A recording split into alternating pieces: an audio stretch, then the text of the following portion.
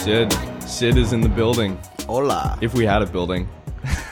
I have returned. Sid has returned by popular demand to the podcast. My name is Marcus, as always, and Geneva. Do you want to just kick it off? Talk Sure. about Geneva? Honestly, like, I haven't...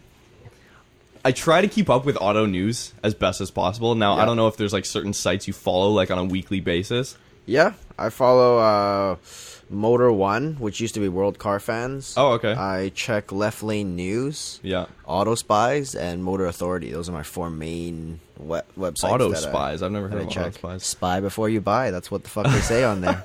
That's awesome. But yeah, no, I've seen like some news coming out of Geneva. I guess the 720S, people finally saw that. Yeah, a lot of breakthrough vehicles have been released as usual. Huayra Roadster as well. For Geneva. Yeah, there've been a couple that have kind of leaked through, such as 720, Huayra Roadster. We were expecting those ones. For sure, yeah. GT3 with the stick shift.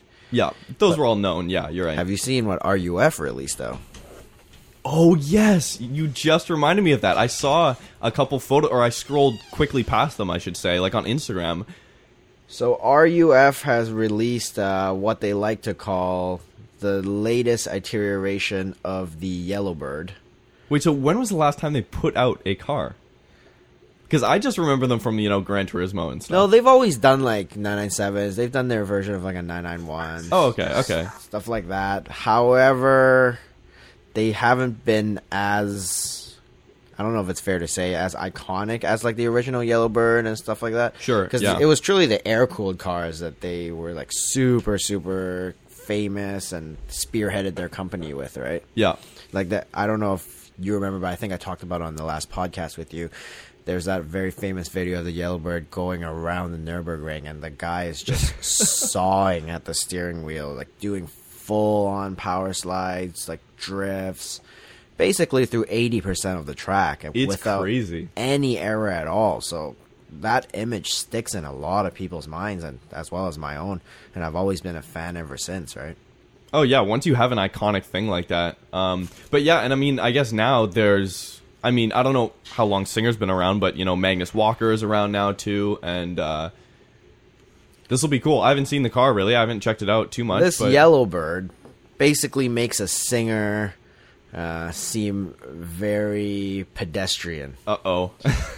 Wait, is it a 991, or...? No, they basically take a 964, just like Singer does, and they insanify it. And what do I mean by that? They put serious engineering into the thing. Mm-hmm.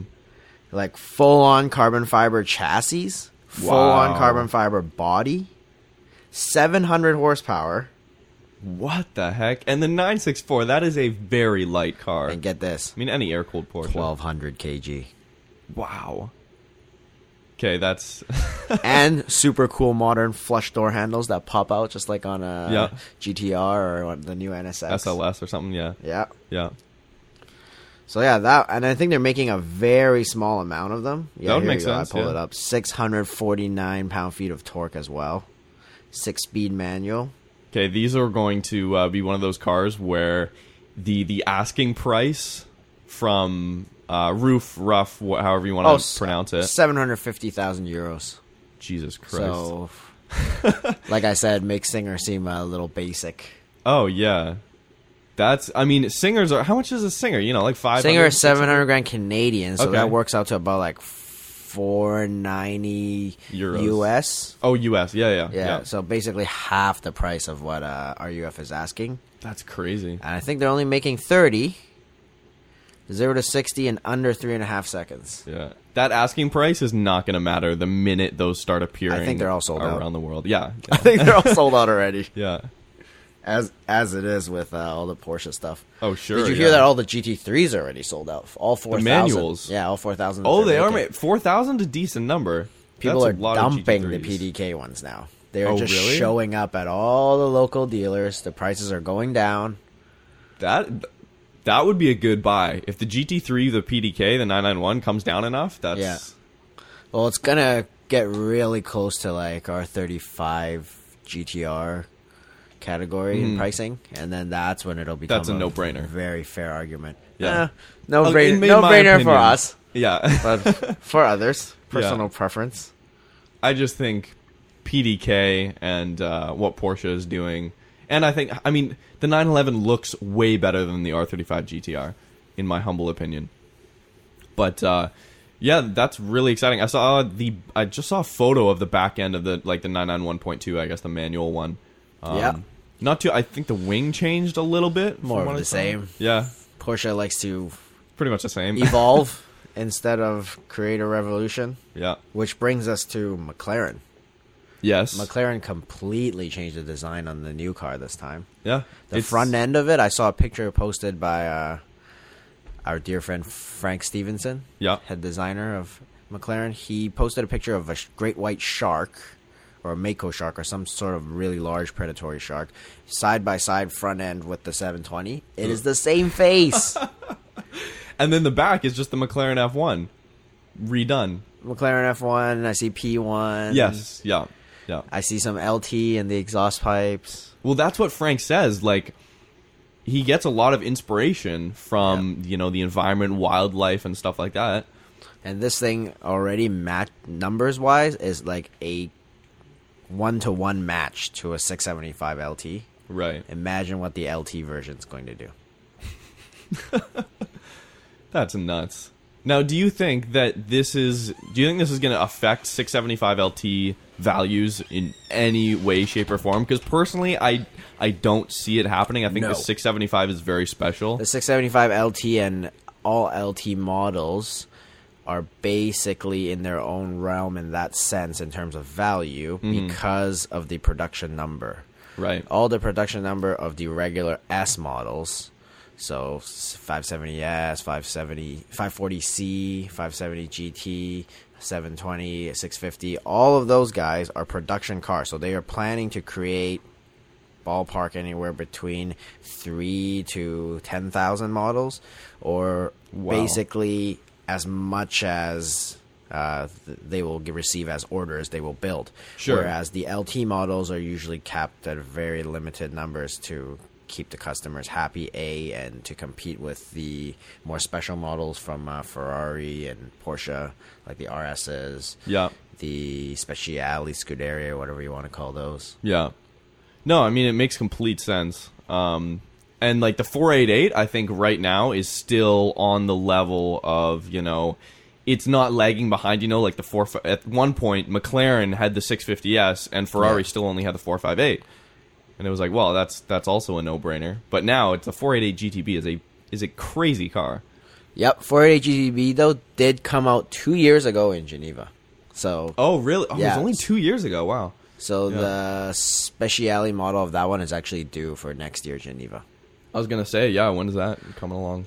All the cycles just keep continuing. All you have to do is just look at what they did before. Yep. And then you can straight up calculate like how they even increased the horsepower, everything. Because it's all just percentage. Yeah, just it's make all like a business graph for them. Yeah. Yeah, for sure. They know what's going to happen. They can predict what's going to happen. And but the 720S now, because a lot of people are not fully on board with the new design direction. What are your thoughts on that? I believe the new design is a complete departure from the 650, and the reason why they had to do that was because this car is so much more technologically advanced. Even the lights are air intakes. The door has 2 separate skins on it. Yeah. Right. So they started doing things that are super unconventional, may you even say abnormal in the regular car industry. But as a result, they have something that is basically from the 23rd century, right? So a lot of people look at it and say it's weird, but I'm sure a lot of guys, when they saw the McLaren F1 for the first time or the Zonda for the first time, although stunning, may be a little strange. Oh, sure. Yeah. Yeah. I mean, the Zonda also is a very, that's a hit or miss for a lot of people too, like the headlights and stuff. The Huayra, not so much. I think most people agree the Huayra is like a gorgeous car. The Zonda is like a hit out of the universe for me. Yeah. Oh, no, I 100% agree. That car is like a crack hit. Yeah. Yeah, that's one of those Halo cars that, I don't know, that's going to stand the test of time, like in terms of value, in terms of, being remembered like the F1 was or something like that. The I mean, it first already one. is. The Zonda, yeah. Do you know that there are only, fun fact about Pagani, there are only 2 guys in the AMG factory that are qualified to build Pagani engines. Oh, really? That makes total So sense, though. You can actually specify who you want to build your engine. Yeah. One of them is, shout out to Instagram, F1 Mike 28. Oh, damn. Michael Kubler. He builds Wayra engines. Yeah, that's crazy. What a thing to do for a living, you know, to work your way up. Or I guess they don't want the. I mean, it makes sense to not want the guys that are building, that just got on the job and are building, you know, C63 AMGs, A45. A45 AMG. Yes, exactly. And then to put it in like an SLS Black or the new AMGs or whatever. Same level, right? Yeah. Yeah, so. But the thing with Mercedes is they say that every single AMG engine is hand built. If they build 20,000 a year, and it's one man, one engine, god damn, that's a big factory. So you might think that there's some curtains going on. There's a back room with the the lesser of the. Let's just say I wouldn't be very surprised if the lower AMG models were Yeah. 75% assembled by robots. Yeah. And the finishing touches. Yeah. It's the fine print of the AMG building process. It's Exactly. just like Pagani one though, 100%. I believe that oh, one. of course, yeah. It must be, Yeah. or so they say. When you've gotten partnerships like that, yeah, it makes sense. But yeah, in terms of the 720S, like we heard this from Frank, like even a year or two ago, and when he couldn't really talk about it, but he was like, now McLaren is like, okay, now we have free reign to step away from the MP4 650S, 675 kind of just design language and to step into the 720. I think it looks great. And it's cool that so many of these cars, I mean, like Koenigsegg 2, they're gorgeous cars, but like you said, with the headlights on the 720, they're designed for airflow, they're designed for aerodynamics, and they're still pushing the boundaries, right? Oh, it looks at least a generation or two ahead. Yeah.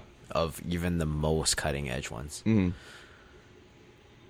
But the new mega cars are gonna make that look super basic. Yeah. The Regera is the first one. I don't know if you saw that one at the Geneva Auto Show. It Yeah. was the green carbon one. Yeah. Insane. No gearbox in that car apparently. Yeah, Koenigsegg's, they are mental. Direct drive. Yeah. Talk about a car manufacturer, something that's from the 23rd century. That's, Yeah, I can't imagine what one gear feels like. yeah. Probably pretty unnatural. And he also still has paddle shifters on his car where you can pull the left one and it'll give you more boost. Okay, that's nuts. That's crazy. Yeah, exactly. Crazy alien stuff. You've got like no gears, but at the same time, you still have, the engine. It's still burning gasoline. 1,500 horsepower. Yeah. That's One gear. nuts. That's crazy. I don't know. Supercars, fast. Like, how many names are they going to come up? There were supercars, right? The Countach was like the tip of the iceberg when it came to supercars at one point in time. Then I'd say they hypercars. still use the term supercar during the Enzo era and the Right. Pagani Zonda. So they would still call that one the supercar. It was when they tried to depart away from that, meaning the Veyron was the first one. Yes. And then every subsequent car that came from the companies as their heavy hitters after that used sort of the Veyron as the benchmark, per se, and tried to beat it in different respects. Yeah. Yeah, no, it's weird. A lot of people don't like the Veyron, but like you're saying, it It was absolutely necessary. kind of made it because- happen. Yeah, we wouldn't have broken through the sub 3 second barrier 0 to 60 time. We wouldn't have broken through the, close to 1,000 horsepower mark. Mm-hmm. But then- 7-minute Nürburgring time. Yeah, and then weight is still everything, right? So once they drop the weight just a tad bit, it doesn't matter if you don't have 4-figure horsepower. You'll still rape the Veyron. Oh, yeah. Yeah. And at the time, I mean, the Enzo looks like a hypercar, but it only has 650 or some odd Yeah. horsepower. And then, like you said, the Veyron's like, boom, 450 horsepower more. Oh yeah, immediately, it just right? ate the Enzo in terms Yeah. of speed.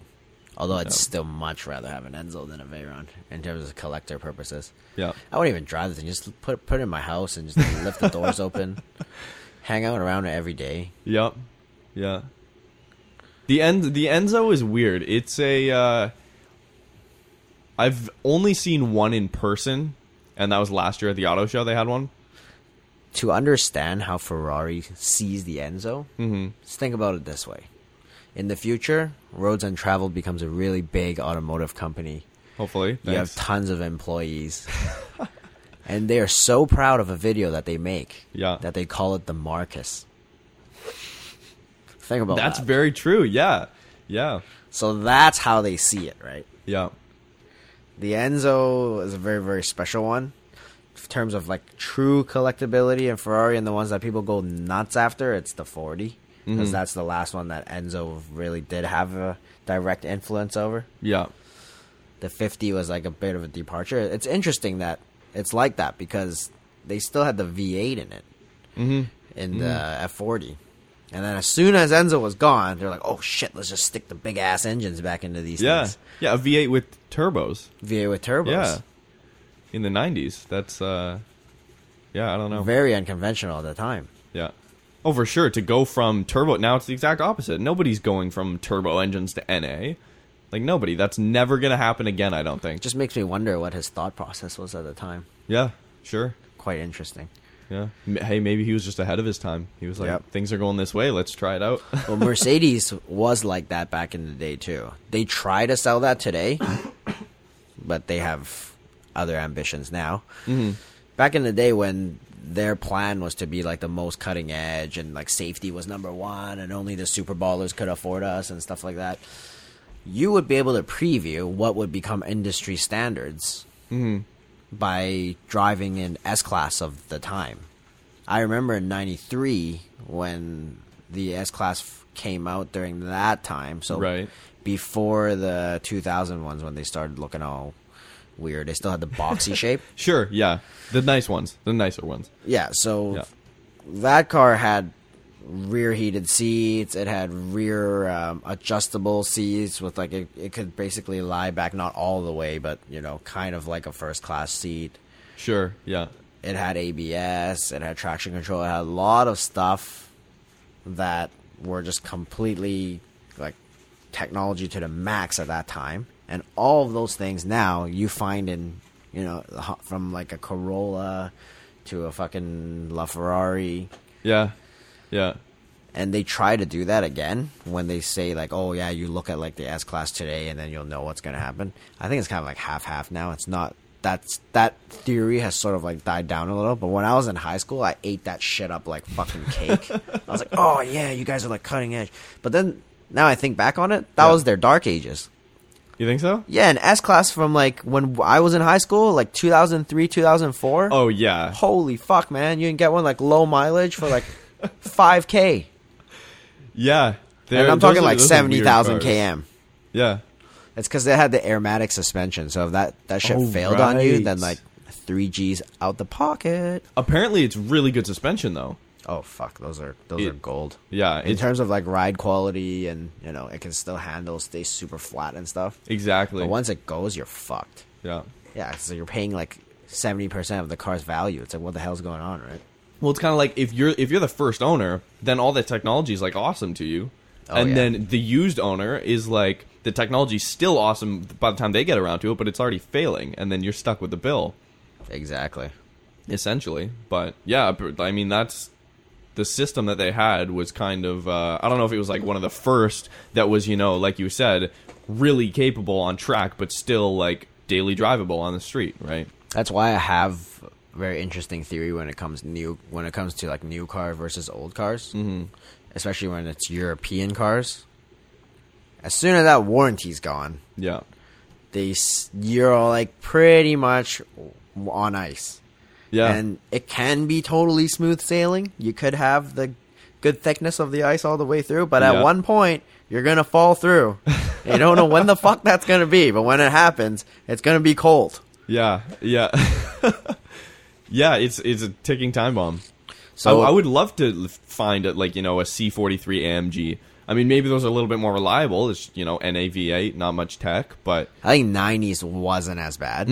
Like, my advice to anybody listening, plus myself now, I've sort of formulated my own like theory, is if you're going to drive, so if you want something with all the technology, all the bells and whistles, something super new, stay within the warranty. Buy something that's only a couple years old, 3 or 4 years old tops. Try to get that extended warranty, just so you don't have to fucking worry about that shit. Yeah. If you want something more classic, you got to stick like 15 years plus back. That's the Yes. only way that Yeah. you'll get something that you don't have to worry about that kind of shit. It's everything that was made within... Sorry about that. That was my phone. Everything that was made within like 10 years, if the warranty goes on those, you're like super, super hooped. Oh, yeah. Which is why I got rid of the M6. Yeah. Yeah, but it really does suck, though, because... I fucking love that car. But, Exactly. Yeah. There was a lot of awesome cars like that. I mean, it still has, like, an NA engine and stuff. Really cool. But, yeah, the tech is... But back in the 90s, like, for instance, my MR2... It's still very much mechanical, right? It has a distributor, it's got a cap and rotor, like it's still has, ECU issues or tuning issues. You can still tune it and stuff like that. But it's the most advanced stuff on that car was like ABS and power steering. Exactly.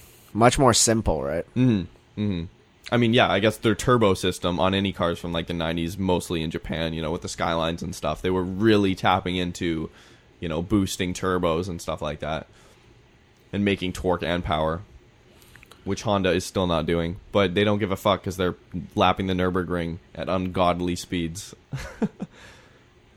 with the new Civic. But Yeah, so any M model from BMW, just buy a manual. Like, if you can, just buy a manual. do they have a lot of gearbox issues then, like the SMGs, or no? The SMGs, yes. Yeah. They do have a lot of gearbox issues, but on the worst part of that, on top of all the gearbox issues, is the fact that when you have to drive them in day-to-day traffic and you really feel that it's 10 years old. Yeah. Like, it's very slow to respond to you.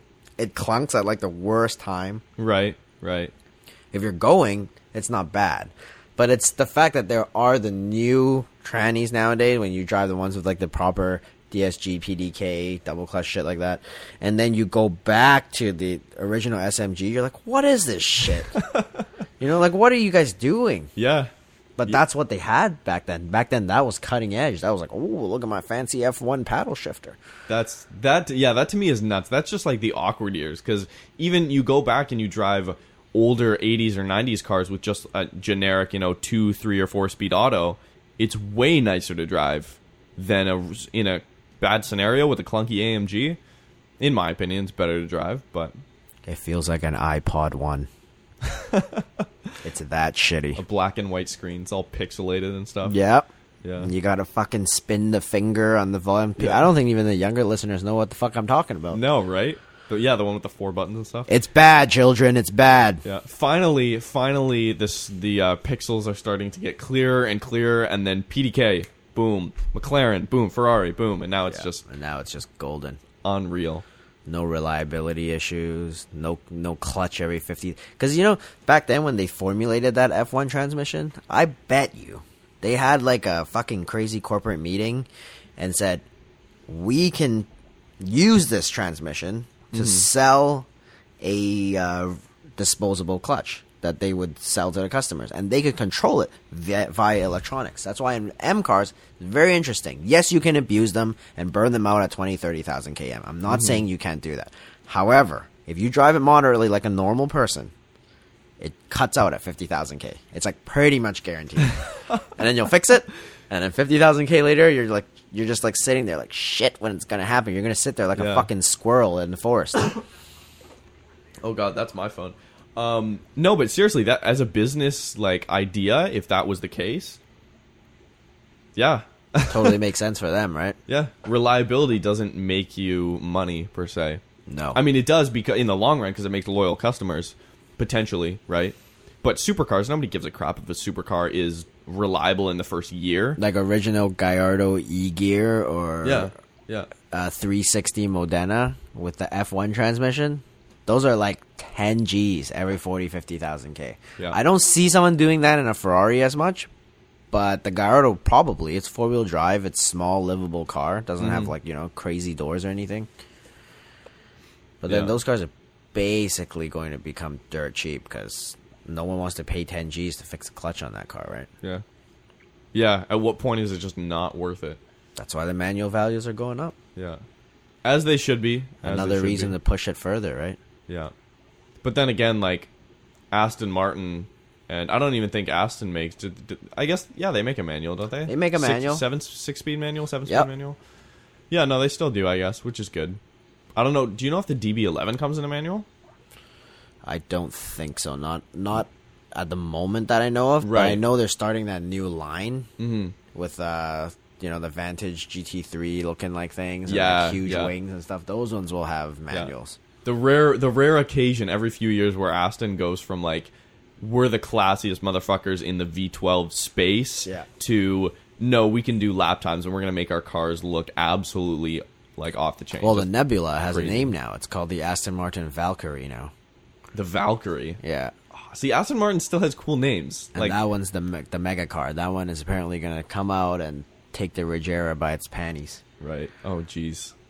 Challenge the new AMG car as well. I don't know if that's in the same league. Yep, the AMG car. I know somebody that did ask Mercedes for a quote for how much that car was going to cost. Yeah. 4 million Canadian. Wow. I don't know what's going on anymore. This is a weird world that we live in. They're just targeting smaller and smaller markets. They're like, next thing you know, they're going to come out with, like a $10 million car. Yeah, I'm good over here. Yeah.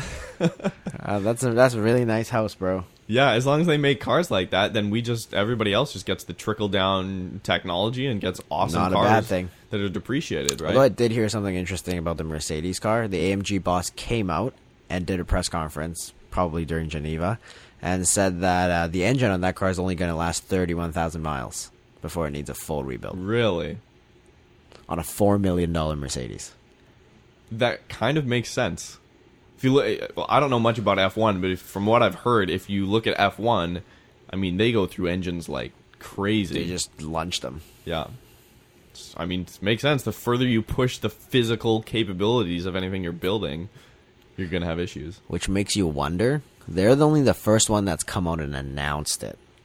Sure, yeah. It makes you wonder what all the other companies are doing, what the reliability on those hypercars are. Yeah. No one's ever driven them to that mileage, so we don't know.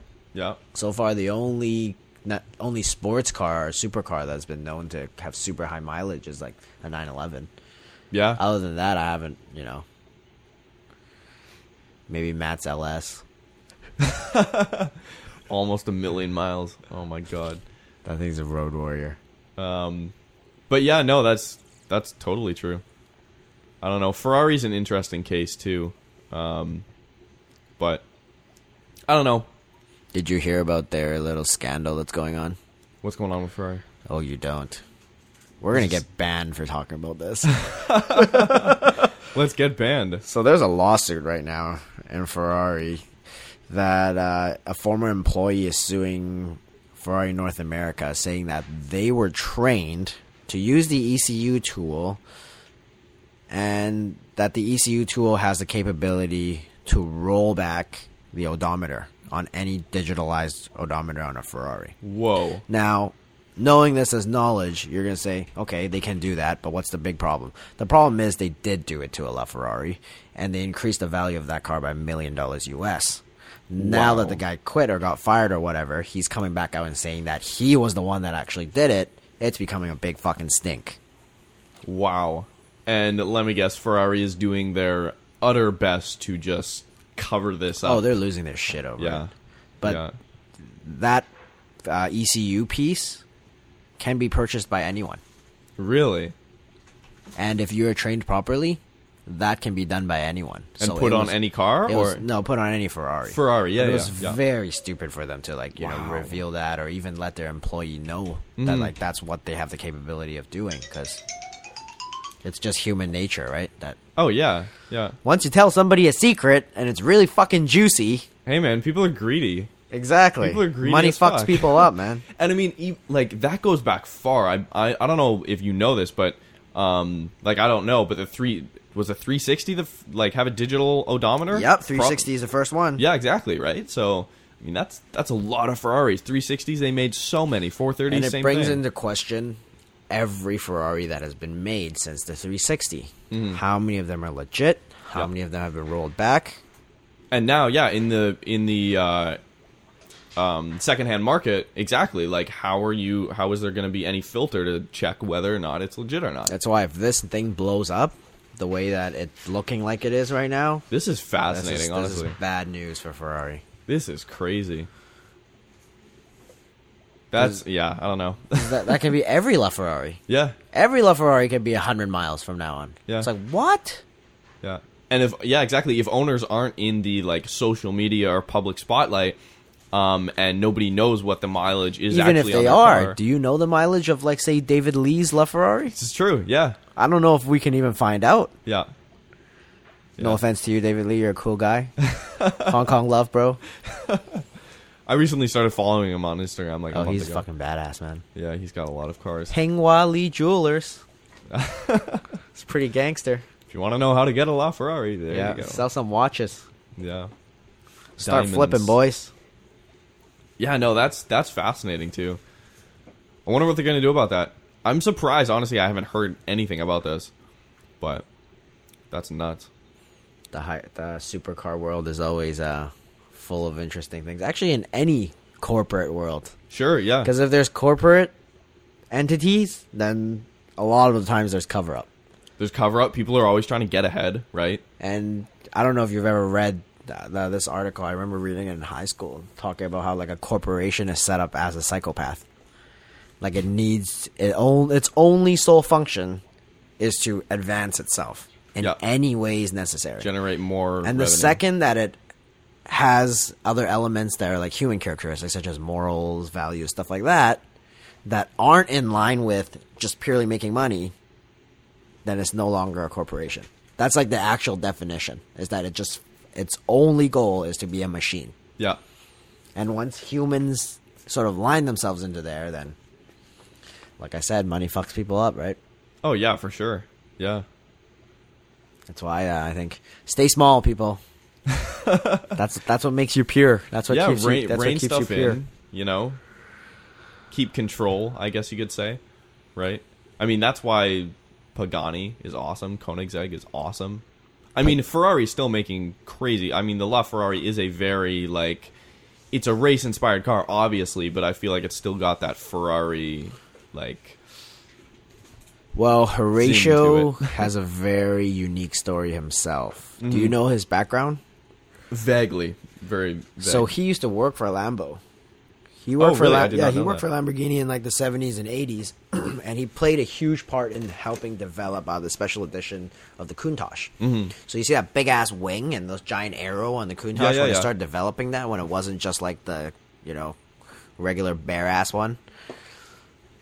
Horatio was the one that implemented those things onto the car. Wow. He was also the person that went to the table to all the CEOs of Lamborghini and, I think whoever was in cahoots with them at the time and presented that, hey, we should do carbon composite cars. We should introduce carbon fiber into car making, because this Right. was what was being developed in the military or whatnot, or in like F1 racing. And basically those guys laughed at him. And they told him, you can't make a car out of this material. It's way too expensive. We're not selling fighter jets here. We're selling fucking cars, bro. Yeah. So he said, fuck it. I'm going to kick it. I'm going to make my own fucking company. Wow. So he started Pagani, and then he bought Autoclave, which is retarded money back then. Yeah. So that's kind of a new scenario, kind of like for how Lamborghini started. And Kind Lamborghini of, started or- as a customer of Ferraris. Oh, okay. Right. And then but that dude, Lambo made tractors back in the day. Yes, yeah. And he was a customer of Ferraris, and then this is the legend, the myth, is that he put his own clutch into his Ferrari car, and then it worked better, so he went back to Enzo to show him. Enzo told him he was not making any sense at all, Yeah. so he got super pissed at Enzo and told him, I'm going to make my own shit. Yeah. But if that did not happen, then the first mid-engine supercar, the Miura, would not have been created. Yeah. Thus, every subsequent supercar, or who knows when it would have been developed, right? Mm-hmm. It got a head start. Imagine seeing the Miura in the 60s, right? Rolling down the road. It would look like a fucking spaceship. And that wasn't even that long ago. Like, No. it's before I was born, but wasn't that long ago. Well, all this is post-war, right? Yeah. A lot of us that are born in such a like super comfortable society where we're like, you know, just go to work and enjoy our cars, and enjoy our food. Oh, I want to eat. Let's go to the supermarket. That's it. Yeah, yeah. We don't understand that Life is easy. a little bit further back, you know, people were just tripping out, worried about when their house was going to get blown up and stuff. And when that era stopped, there was just this burst of creativity because everyone was just so happy to be alive and, you know, have a privileged life. Yeah. And I'm sure a certain amount of that was, you know, like, wow, time is very precious in a sense, right? Yeah. So like if you're gonna do something, may as well just put everything into it and do it now. Well, it's almost like a renaissance that was created. And that's why I respect Horatio so much, is because I feel like he's trying to bring some sort of that feeling back. And like Richard Hammond said on one of the Top Gears, right, Pagani still retains its innocence that Ferrari and Lamborghini no longer have, because they are now large corporate entities that have masters to answer to. They're battling that fight between the corporation And the passion. yeah. Whereas Pagani is just purely there. He doesn't give a fuck. That's Yeah. why he's a gangster. Yeah. No, it's fascinating. Yeah, I did not know that about Horatio Pagani. I mean, it completely makes sense. It's carbon fiber body grandfather, man. Yeah. That's why every carbon fiber car I see, I think about him. Even when I see like a fucking tuner R35 GTR, I just think, I'm like, Pagani's still your granddaddy. Yeah. That dude's still alive, walking around. Yeah. Alpha 4C. Pretty badass, man. Yeah. No, that's crazy And fascinating. then now you have people that are pushing that to the max. Like, you know, I don't know if you saw Glickenhaus at Geneva Auto Show. So Jim Glickenhaus is a guy that's based in New York. And he likes to modify Ferraris. Okay. So one of his last creations was a P45, which he takes an Enzo and he completely rebodies it. And it was his own car. And he's only created like 2 other ones for other people. Wow. Because they're just so retardedly expensive. But goddamn, that thing looks nice. Wow, that is nobody really does that with that. I wouldn't high-end of a say car. it's so much nicer looking than an Enzo, but I would like them together so badly. Yeah, yeah, It's like the ultimate threesome, you know? yeah. Just insane. Just insane. So now he's created his own racing car. Oh, really? Yeah, called the SCG, Scuderia Cameron Glickenhaus. 003 or 0003. It's just this really trippy name. And Cameron is his wife's name. Glickenhaus is his last name. And Scuderia is his like racing team. Right.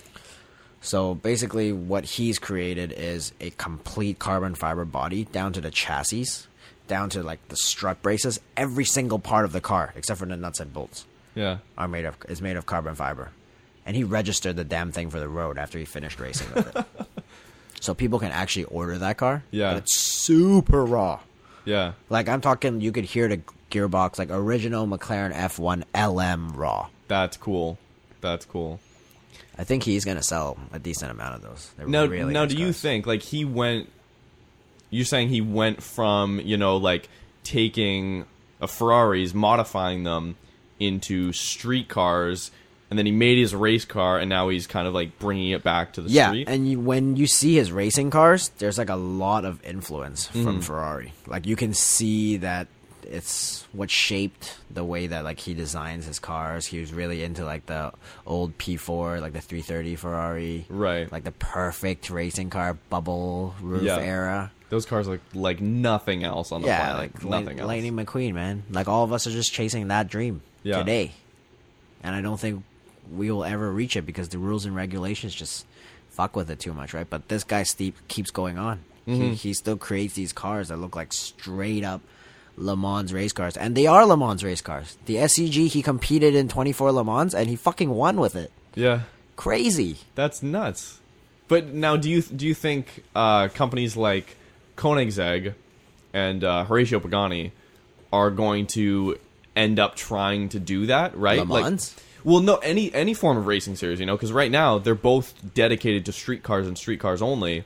Do you think there'll be a time 5-10 years from now where we'll see like Koenigsegg at F1 or even like Le Mans or something like that, you know, or Hey, some other GT3 series or something? Anything is possible. Based on what they're doing right now, I'm not so sure that that's what the direction that they're going in, because Yeah. they have such high demand in their cars. Plus, they can only make so many. Mm-hmm. So it's very interesting what direction they are going to go. I've read a really interesting article about Koenigsegg, about how the owner, Christian von Koenigsegg, has GPS control of every customer car. What the heck? So people can directly message him and talk to him and, about their cars. That's nuts. So I think that's pretty cool. It's like a super personal way of Sure, yeah. keeping track of your cars as well as keeping in contact with your customers. And I think that's very important in people that are a lot about like the passion instead of completely about like the money making part of it. Mm-hmm. So people like Christian von Koenigsegg, Horatio, and even Nakai to a lesser sense. Sure, yeah. Well, right when you said that, when you said, like you have that contact after you've built the car, that immediately made me think of Nakai. I was like, that's... So all of these people like to have their own personal touch onto the car. And if they don't, then it's not considered one of their products, right? Right. And no, I'm sure that too with these cars, like if you're a Koenigsegg customer or a Pagani customer, I'm sure you can just drop by the factory anytime. Like if you're just driving by, come in, see what's going on, and hang out for a little bit. Absolutely. Like not a problem. And they have a new factory now, Pagani. Holy shit, does it look nice. Oh, really? Oh, yeah. Oh, that's cool. I'll show you some pictures before you go. It's no, for sure. extremely badass. And like Pagani and Ferrari, as far as I know, are like all very, and there's a few other of them that are very close. Yep. Close there in Italy, right? Oh, they're within a stone's throw away from each other. It's pretty cool. That's crazy. That's definitely another one of those. Like if I was to do, a Europe trip and like hit up the Nürburgring, hit up Spa. Bucket list, bro. Bucket list. It's do all that, right? That's definitely bucket list stuff. Oh, that'd be cool. One day. One day, my friend. Yeah. Oh, we still got to go to Japan together one of these times. Yes, Japan is definitely high up there on the list for car-related trips for sure. Hang out at the RWB HQ. Yeah. Is that like RWB HQ? So are there like a bunch of cars there or like? Oh yeah. Yeah. Okay. Because Nakai-san's constantly working on cars, even in Japan. Sure. Yeah. I'd imagine. Yeah. Because his demand has shot up so much. Now the wait times of people's cars in Japan have increased a lot, right? Yeah. For example, there is the first lady driver in Japan right now, which is happening subsequently to the same time that my girlfriend's having her car made. Mm-hmm. So they're the first 2 lady drivers in the world of RWBs. No way, really? Yeah, so Rumi-chan is the one that's in Japan. Her car's pink. Super hilarious. But then her car takes like a month to complete because Nakai-san keeps going back and forth. So he'll cut the fenders, and then he's got a paint booth at his shop. So he'll cut the fenders, and then he'll fuck off somewhere. And then the people there will paint it and do some other prep work, and then he'll come back. And it's a much different process now. Yeah. Whereas before, back in the day, people would just drop off their car at Nakai-san's, and then he'd close the gate, and it would just be there for a little bit, and then you'd come pick it up. Your car's completely new and done. Yeah, yeah, yeah. That's fascinating how it's changed like that. No, that's super cool. That's really cool. So super excited to have you at our build next month. Yes. First twin build in Canada. That's coming up. First so lady fast. driver. Yeah. In North America or international. Yeah. And first carbon fiber roof backdate car. Ooh, carbon fiber making a comeback. our little tribute to RUF. We can't afford the whole car in carbon, so we're just gonna do the roof, ghetto style. Oh, that's awesome. Well, it's the best part because the center of gravity just inherently lowers a little bit, Apparently, it's a lot louder after you install it. it. Yeah, I can see that, yeah. The elements are much more exposed to you. Yeah. Which brings me to the carbon roof scoop. Have you heard of how it is to drive a like P1 675 or something? Or a 675 LT with a carbon roof scoop? I've heard very small things from Salamandrin on YouTube. Yeah, so as you touch the throttle, you can actually feel the wind travel through the roof, down the back of your neck. You can feel it. Yeah. And when you floor it, then it's enhanced, right?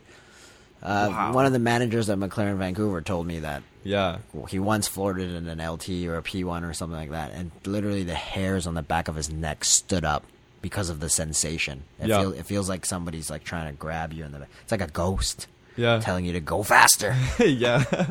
It's like in those movie theaters where they have like 3D isn't enough, so they have, you know, like the water spraying on you or something like that. It's kind of like the added So effect. much want, bro. So much want. That's It doesn't so have to be cool. on a Mac, you know. If Yeah. we could somehow implement that into a more street friendly, well, not even street friendly, but more pedestrian car, such as a 911 or maybe even a Japanese car. Yeah, a 5-digit car. Yeah, something that's, you know, under 6 figures. And I know somebody's done it to a 911 in Japan. Mm-hmm. There's a guy on Instagram.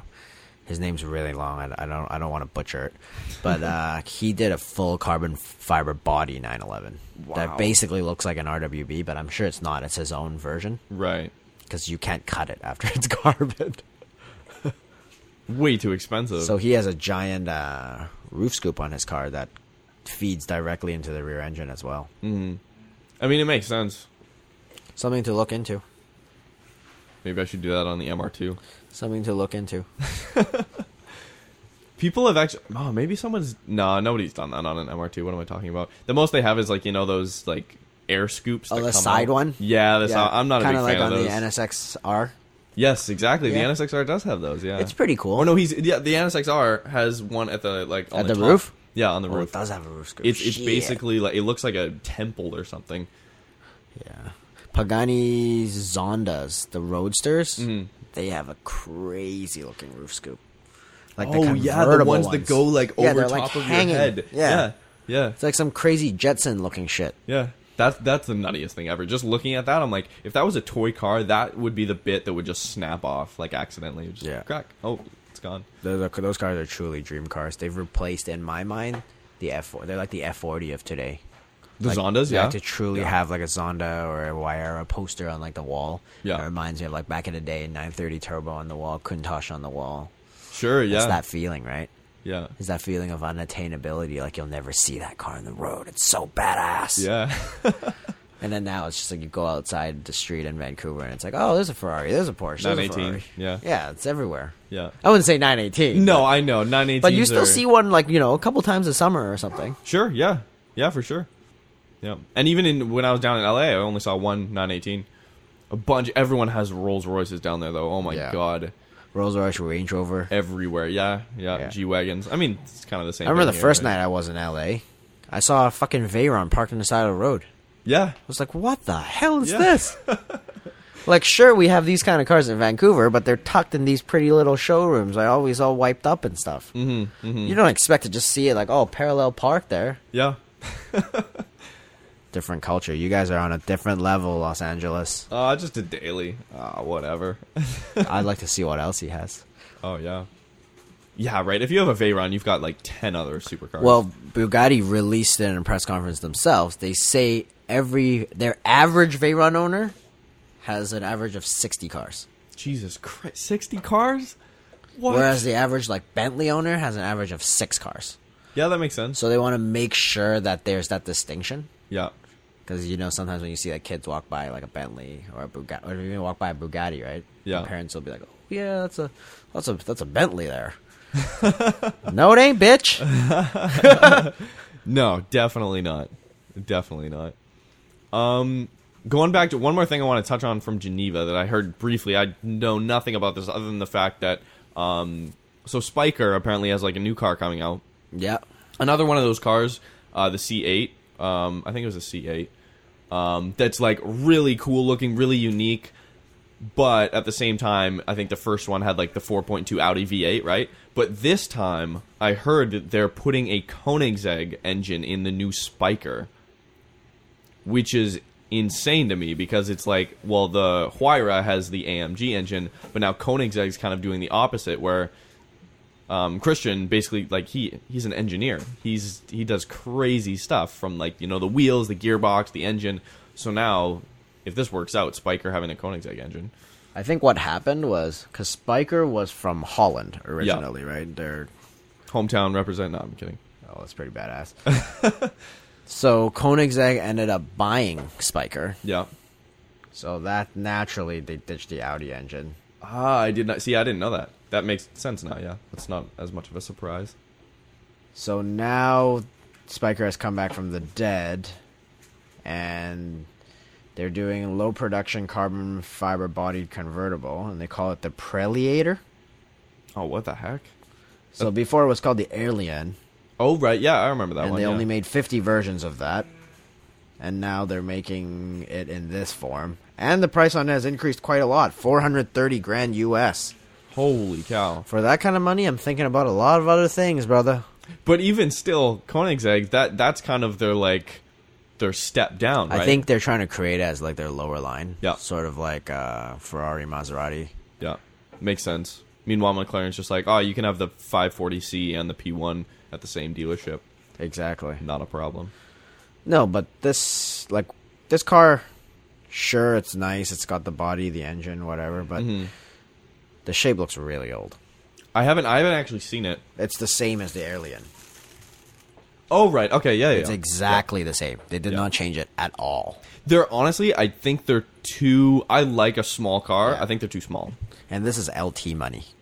Yeah, like you said, 400 grand Canadian. That's a shit. You could buy so many things. You could buy a for that. 488 and you'd have a decent chunk of change. Yeah, yeah. This is 430 US, bro. 430 US. So it's like 600 Canadian Wow. almost.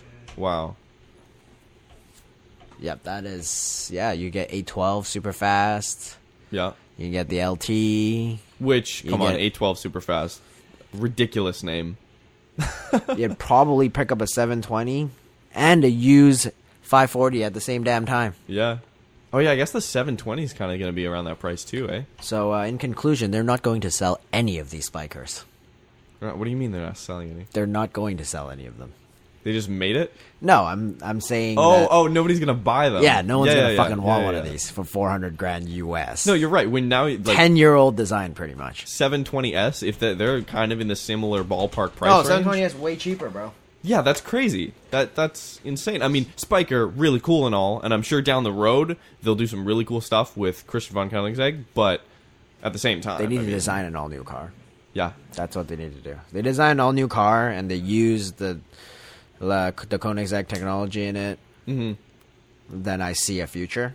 But for now, I kind of feel like they're like recycling the same thing and trying to like create, like bring it back from the dead. Yeah. It's not really doing it for me. Another one of those moments where, like, when the original Spiker C8 came out and it had, like, the gear linkage was all exposed That was and super stuff. cool. Exactly. I think they need to Bring some of that back. bring some of that back. Have that kind of like the Huayra has. Like, the Huayra is insane. But then the Koenigsegg designs themselves are getting a little old as well. So if you were, say, planning to develop a new car, wouldn't you do it for your main company first? Yeah. Yeah. Like, I know they have the Regera now and stuff, but it still kind of looks like the older one. Sure, yeah. Whereas the Huayra is, like, completely different from this Yeah. Honda. Like, it has cues from it, Mm-hmm. but the shape is just totally not the same, right? Yeah, no, I mean, if you put, like, a 1-to-1 or a Regera next to a Koenigsegg, like, CCX or whatever, they're still kind of got that. That's like almost like comparing a 540C and a 650S or something like that, right? They're very similar in nature. They've got kind of the same proportions and stuff like that. But at the same time, an all-new car is an all-new car, regardless, right? You gotta keep it fresh in this game. Mm-hmm.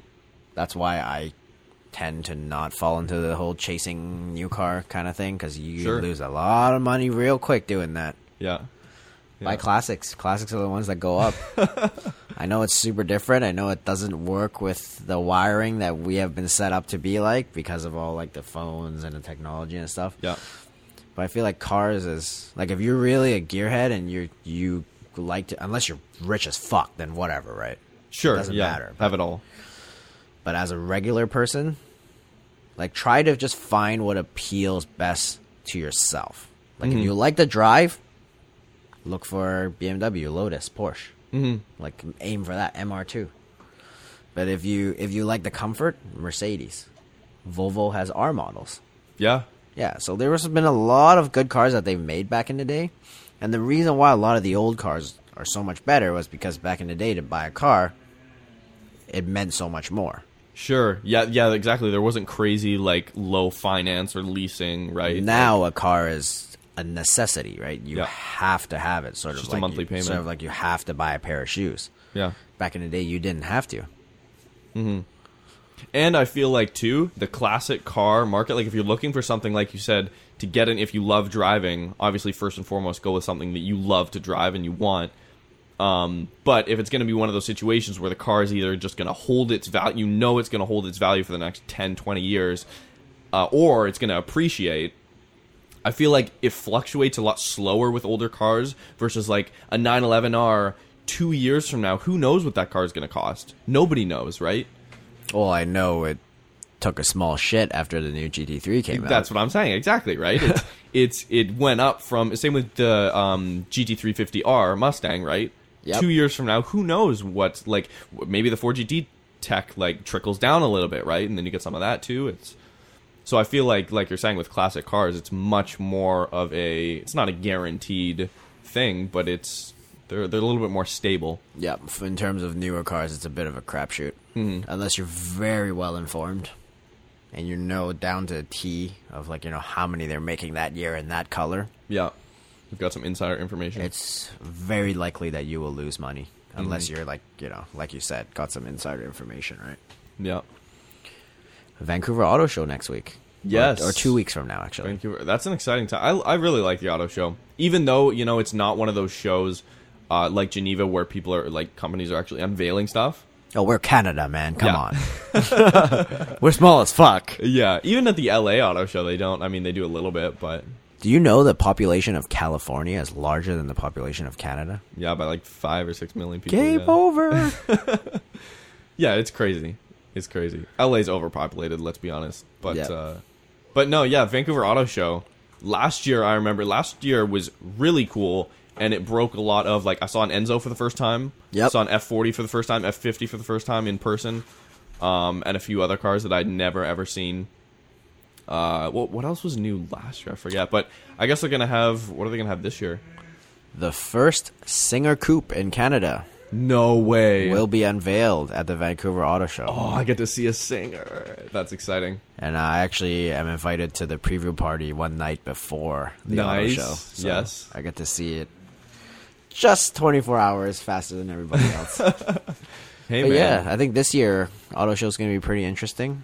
We got a lot of other shows lined up as well. There's like Driven, bunch of tuning stuff. There's Old Car Sunday. That's one of my favorites. Father's Day every year. Old Car Sunday. Nice. Yeah, Where's that? Some park in Mission Heritage Park or something. Oh, okay. Yeah. 1,500 cars. Wow. Come hang if you can. We're going to roll deep. Now, do they have to be, like, just older than a certain year, or is I think it's anything. Oh, okay. Nice. If you love it, you bring it. Yeah. And you talk about it. Wow. It's Cool. It's just a full-on hangout. Yeah. It's like situated in like a bowl. And then Oh, you I drive down see. to the bottom of the bowl. Yeah. And then all the cars are lined up there, and you walk back up to the hill and you look down. Holy shit, that's a spectacle. Yeah. That's going to make for some good, drone footage just from, like, looking down and stuff. I'll probably see you there. That would be cool. It's going to be fun, man. This summer is going to be crazy. Yeah. There's a lot of stuff and a lot of people, too. I know a couple drift groups or drift teams from, like Alberta are coming over, and like I've been in contact with a few of them that are coming over for Driven in June, and they're like, yeah, let's film. So there's going to be like a lot of people, coming and going, a couple of people from like Seattle coming up, for different car shows and stuff like that. Let's try to look for a place to slide around then. Yeah, exactly. Do some drifting. Sounds exciting. Yeah. Vancouver Auto Show. I don't know if you've one of the podcasts we recorded recently, we used to do this thing at the auto show where we would fuck around with people and we'd go into cars with like 4 doors or something, and we'd get in and we'd set the child-proof safety locks in the back doors. We'd get out and go to a different car and just like watch them. So like some family would get in, or like some people, and maybe there was someone else, a stranger in the front, and they would get in the back. And then they wouldn't be able to get out. So they'd have to like knock on the windows and like try to get someone to open the door. I actually did a very similar thing this year. Yeah? I would go into all the cars in the auto show and turn the radios on and change it to like either Punjabi or... You're that guy. Yeah, Thanks. or the Chinese channel. Yeah. And I'll just fucking crank that shit and just walk away from it. That's the worst. It's like the most embarrassing thing, but like, why is it embarrassing? If you like got in there to the car and you're just like sitting in it and then boom, because everybody around you just like looks at you. Hey, some people want to know where the best dim sum is, right? Shit. Yeah, no kidding. Oh, that's hilarious. also, I feel like every year it fluctuates. Manufacturers like fluctuate which cars they decide to let people into and which price point they kind of cap it off at. Because I remember last year you could get into a C7 Z06, which at the time was like, $90K, somewhere around there, which is and 1 year you could get into the R35 as well, right? Which are also still up there. But I wonder if any manufacturers will be one of those manufacturers where it's like, hey, if you start talking to the representatives, if you show actual interest, like Lamborghini and Ferrari, they'll let you check out the car, obviously, right? They're there for promotion and stuff like that. Yeah, I think so. But other manufacturers, you kind of get this vibe where it's like they don't want to really talk to you, and all their cars are locked, maybe, or whatever the case may be. But depends on the cost of the car, I believe. Oh yeah, for sure. Like you're less likely to be able to get into like a 918 or a LT McLaren than say the newest Suzuki Aereo or whatever the fuck those are called nowadays. Yeah, or like a G65 AMG even. Like, is Suzuki even still around? I think Suzuki died. Hopefully, maybe. Hopefully. Come on, they made some good cars. Name one good Suzuki. What were those? The Suzuki. The Samurai was dope. Yes, exactly. The Samurai. Yeah, I've seen one. I've seen some of those do some like off road. They're like light little off roaders. They're very capable. Don't get me wrong. But I'm talking. Yeah, I'm talking like Suzuki Swift, Suzuki of the early 2000s. Not a fan of the Vitara. Oh God. All those cars, they like the PG Cruiser, the Aztec. That was a weird time in automotive, and the Chrysler or the Prowler. First gen Toyota Echo. Cars. Yeah, the Echo was weird too, wasn't it? That was a fucked up era, man. I remember we got a Toyota Echo as a rental car, and I pushed the air vent, and it went in. Like, it went in. Just it disappeared. Yeah, it disappeared. It disappeared. I was like, what? Where'd you go? Oh, my God. Yeah, you don't ever want to be caught in one of those in an accident. No. Big trouble. Yeah. Yeah, it's scary. Someone, on BCMR2 last week, someone unfortunately got smucked in their MR2. Nice yellow MR2. Shit. Yeah, in Burnaby. But it's funny because when something like that happens, even if the person's not in the BCMR2 group, or any group for that matter, with any specific car, they get posted, pictures get posted immediately. It's like, oh, whose car is this? Oh, like, sorry to see that or whatever.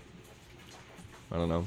I love how fortunate we are that we have the 15-year rule, and in U.S. they have the 25-year rule. Yeah. So we can always buy cars that are just like a year away from being admissible into the States. Yeah. Because there's a price difference. And then as soon as it's admissible in the States, even the prices in Japan jump. Every single time, without fail, yeah. So any car. It's very, all you Yankees, make some friends with us up north. Yeah. You may need us. Yeah, no kidding. Yeah, even Matt and I were talking about R32 Skyline prices, and even like a GTST are like, 8-9K here. They're like 14 grand in the States. I'm looking at all like the rare like Evos and STIs. Yeah. I try to look for not like 22B style, but like sure, yeah. Maybe a Tommy Mäkinen edition Evo. Right.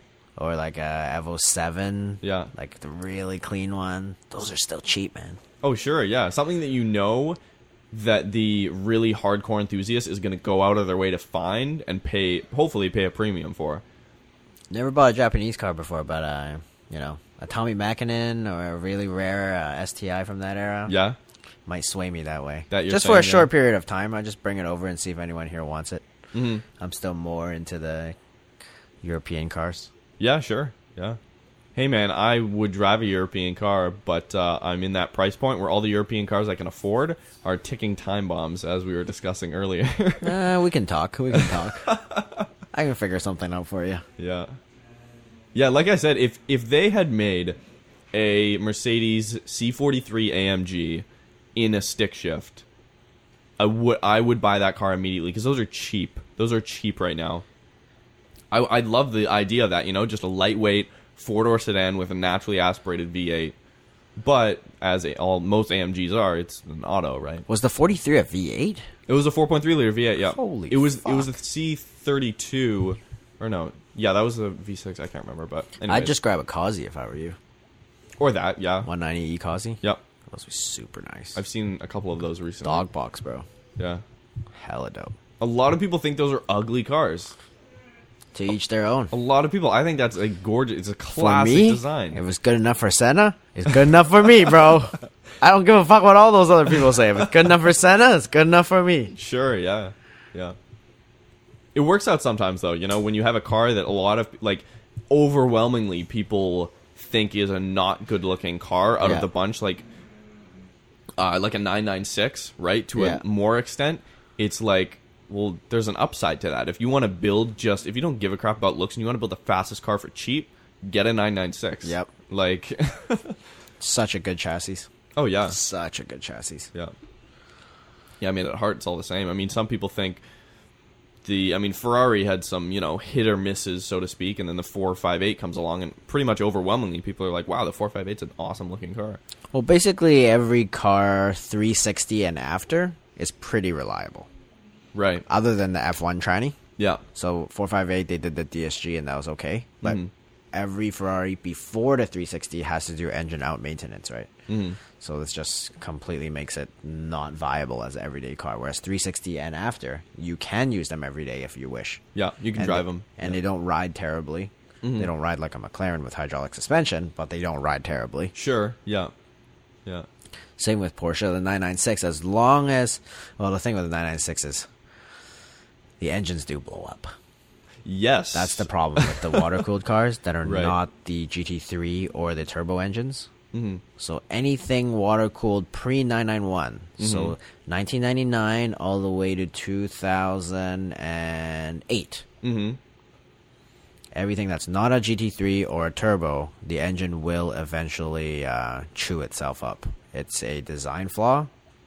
They have been addressed many, many times already. There are lawsuits currently happening. Yeah, Because, you know, people don't expect to buy cars that only last 100,000 kms when Porsche is known for their reliability. Yeah. Yeah, but other than that, you know, I've seen turbos go like 300,000 kilometers. Yeah, that's insane. And they don't even hiccup, right? You just That's change crazy. oil and like belts on it. Yeah. And I mean, it's weird because you look at that and Porsche's, like, with mileage, everybody knows the reliability, so the mileage, I think, doesn't, like, you probably know more about this than I do, but doesn't matter maybe as much in the used market. Yes. But, like, I was looking at MP4s recently, like the 12Cs, and if you're looking at a 40,000 kilometer car versus, like, a 15,000 kilometer car, there's, like, a 40 grand difference in price. Supercar world. Yeah. It's Supercar nuts. world is mileage is everything. Especially like even the lower end Ferraris, a lot of people still treat them like they were Ferraris from like the 80s or 90s, right? So they don't even take them out unless it's a super sunny day or whatnot. And then the whole life range of the engine Yeah.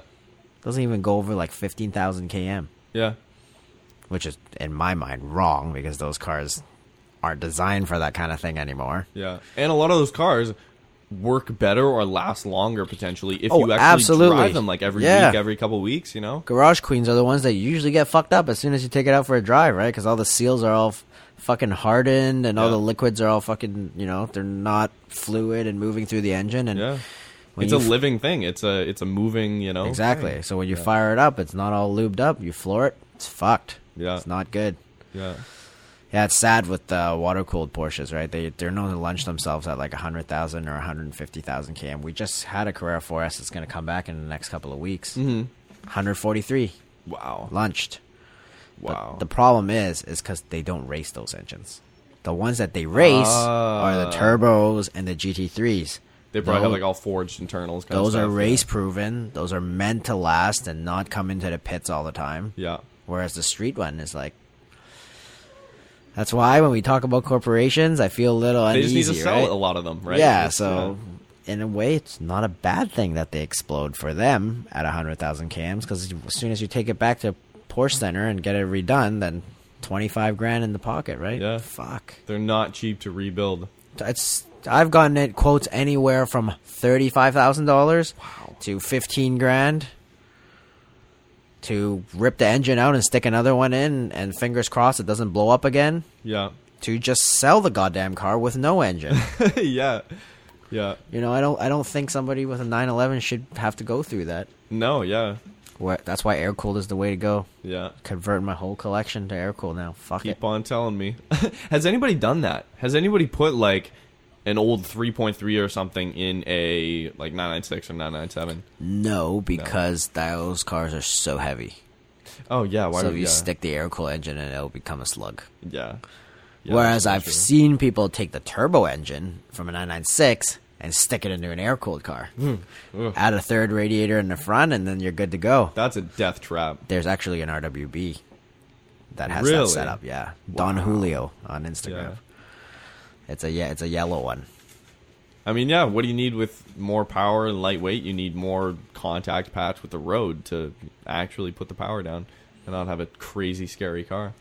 996 turbo is quite a bit hairier than the 997 turbo, even though they're very similar in terms Right. of like generation. The 996 does feel much more raw, which is why the GT2s of those generation were extremely notorious for wrapping themselves around poles, ending up inside hedges. Yeah. I don't think they made very many, and every year the numbers go down. Yeah. I even know a person that's wrecked one. Yeah. Like, it's completely a common thing. It's like, oh, you have a GT2? Have you crashed it before? No. Holy shit. Like, Wow, yeah. that's rare to find Yeah. a GT2 that's been completely, unrepainted at any point of its life, because it's very common Yeah. that they see that there's a story behind it. Whereas the 997 GT2, the generation jumps so much. Lots of traction The control. car is and- stable. yeah. It has the badge of the ferocity, but then, you can still, it's like a tamed lion. Sure. Yeah. Still bite your head off, but you can control it to some degree. Whereas GT2 is like straight up wild ass lion. You're trying to ride that shit into the sunset. Turbos make it so much worse too, right? I mean, not worse in the sense that like they're so unpredictable in a sense like that, right? Well, the GT2 was because it had no traction, no nothing, right? yeah. Yeah. And the turbo was much more stable in that sense because it had all of that stuff in it. Whereas the GT2 was like, okay, we're going to see what happens when we yank it up. Undrivable. It's pretty much what happened for the mortal man. Yeah. Not everybody's Walter Roll. Yeah. Some people buy cars just because of that fact, like The older, Widowmaker. Yeah, like even older Vipers to a lesser extent. They obviously don't have those as are much fucking power. scary. Vipers, you'd be surprised, man. Yeah, well, yeah, for sure. No. Completely composite body car. Yeah, I don't know. With a Interesting manual, fact too. about the original Viper, the front hood of it was like one of the most expensive pieces like ever made on a production American car at that time. Wow, yeah, I believe To that. replace, I think it was like anywhere from 20 grand US at What the the time. In that back then money, That's insane. That's just like. it's a clamshell. Oh, okay. Wait, clamshell. What does that mean? So front fenders are incorporated into oh, the right, of course. Yeah. full carbon, one giant, big ass Batman fuck you piece. Super gangster. That's nuts. And I think the really original ones had like no locks even in them. Yeah, Jay Leno had the first one. He said there's like You no just open locks. it? Yeah, Yeah. the convertible top's manual, so you basically leave the top open and have the doors unlocked. It's like a Shelby Yeah. Cobra kit car. Oh, But there's a that's certain hilarious. fascination around that, right? Sure, yeah. I remember seeing that car the first time. I went to Vegas when I was like 8 or 9 years old with my parents, walking into the MGM Grand, and a red Viper was the grand prize in the casino, spinning at the top there. And I just Probably still fucking- is. I stared at that thing for like 10 minutes straight, and I was Yeah. like, I want that car so bad. Yeah. Like, so fucking bad, you have no idea. That was, Early like, Vipers are that was really the insane first looking. car that had like an insane impact. Like, to me, when I saw it, I was just Really? like, shit. Like, that thing is gangster. That's cool. So what? Then American cars just lost their way with you, and then now it's all your. Like, what do you think of the Ford GT? The 2000. I mean, not the new one. The 2005 Ford GT. That one's pretty dope. Yeah. I would personally, though, for the money that they're commanding now. Yeah, like half. Why don't you just look for a original GT40, or if that's totally out of reach, then maybe even get a super performance GT40 replica, because that is still created true to its form. Yeah. 40 inches off the ground, scare the shit out of you. Yeah. Fly by the seat of your pants. Whereas the 2005 one, I feel like you got the looks. Mm-hmm. But then you can still like drive it like a regular car. Sure, yeah. So it depends what you want to do with it, I guess. Yeah. If you are, say, to get like the 2005 one for that money, why don't you just order a new one? Sure. Yeah. Yeah. It looks better in my mind, the new one. Yeah. It has like those crazy like airplane vents. The Yeah. thing's got ridiculous aero. Apparently, it's got like 218 mile an hour top speed. Okay. Yeah. Apparently, it's just as fast as, you know, the McLarens and the Porsches and the Ferraris. Mhm. So why not, right? Whereas if I had the 05, it's sort of like no man's land in my mind. Sure, It's yeah. not quite old enough to be like a complete collector. And you're but- right. It's not a collector necessarily. I mean, Yet it's not. some people. It's but, not cutting edge enough to keep up with the new boys, right? Yeah. Yeah, exactly. It's not in that camp of it's not appreciating because it's like a new 911R that they just came out with a manual, right? And that's the thing with cars. Like, time always is the great equalizer, right? It can either make it very valuable or it can make it go down. Yeah. So when that car first came out, like 4 or 5 years after it came out, I remember they dropped down to like 120 US, 110 US at some point. Yeah. And if you told somebody that right now, they'd be like, "I'll take a dozen." Exactly.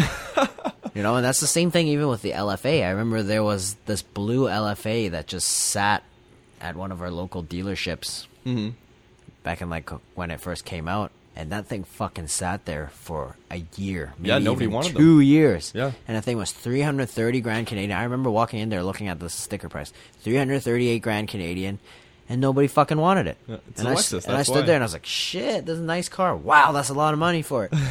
And then now, 330 US, and you can't even get one. Yeah. Yeah. And that's the thing.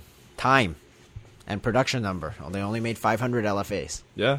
And a lot of those case scenarios, like a lot of them, like the LFA, is like Lexus didn't make more because nobody was buying them, and then 5-10 years down the road, everybody's like, "Oh, that was an amazing car. Oh yeah, it was. It was awesome." They lost so much money on that thing. Yeah. Like a retarded money. Yeah, I believe that. It was because they had to make a brand new factory for it, and it was because the CEO, Akio Toyota, was just super obsessed with showing the world, "We can do it too.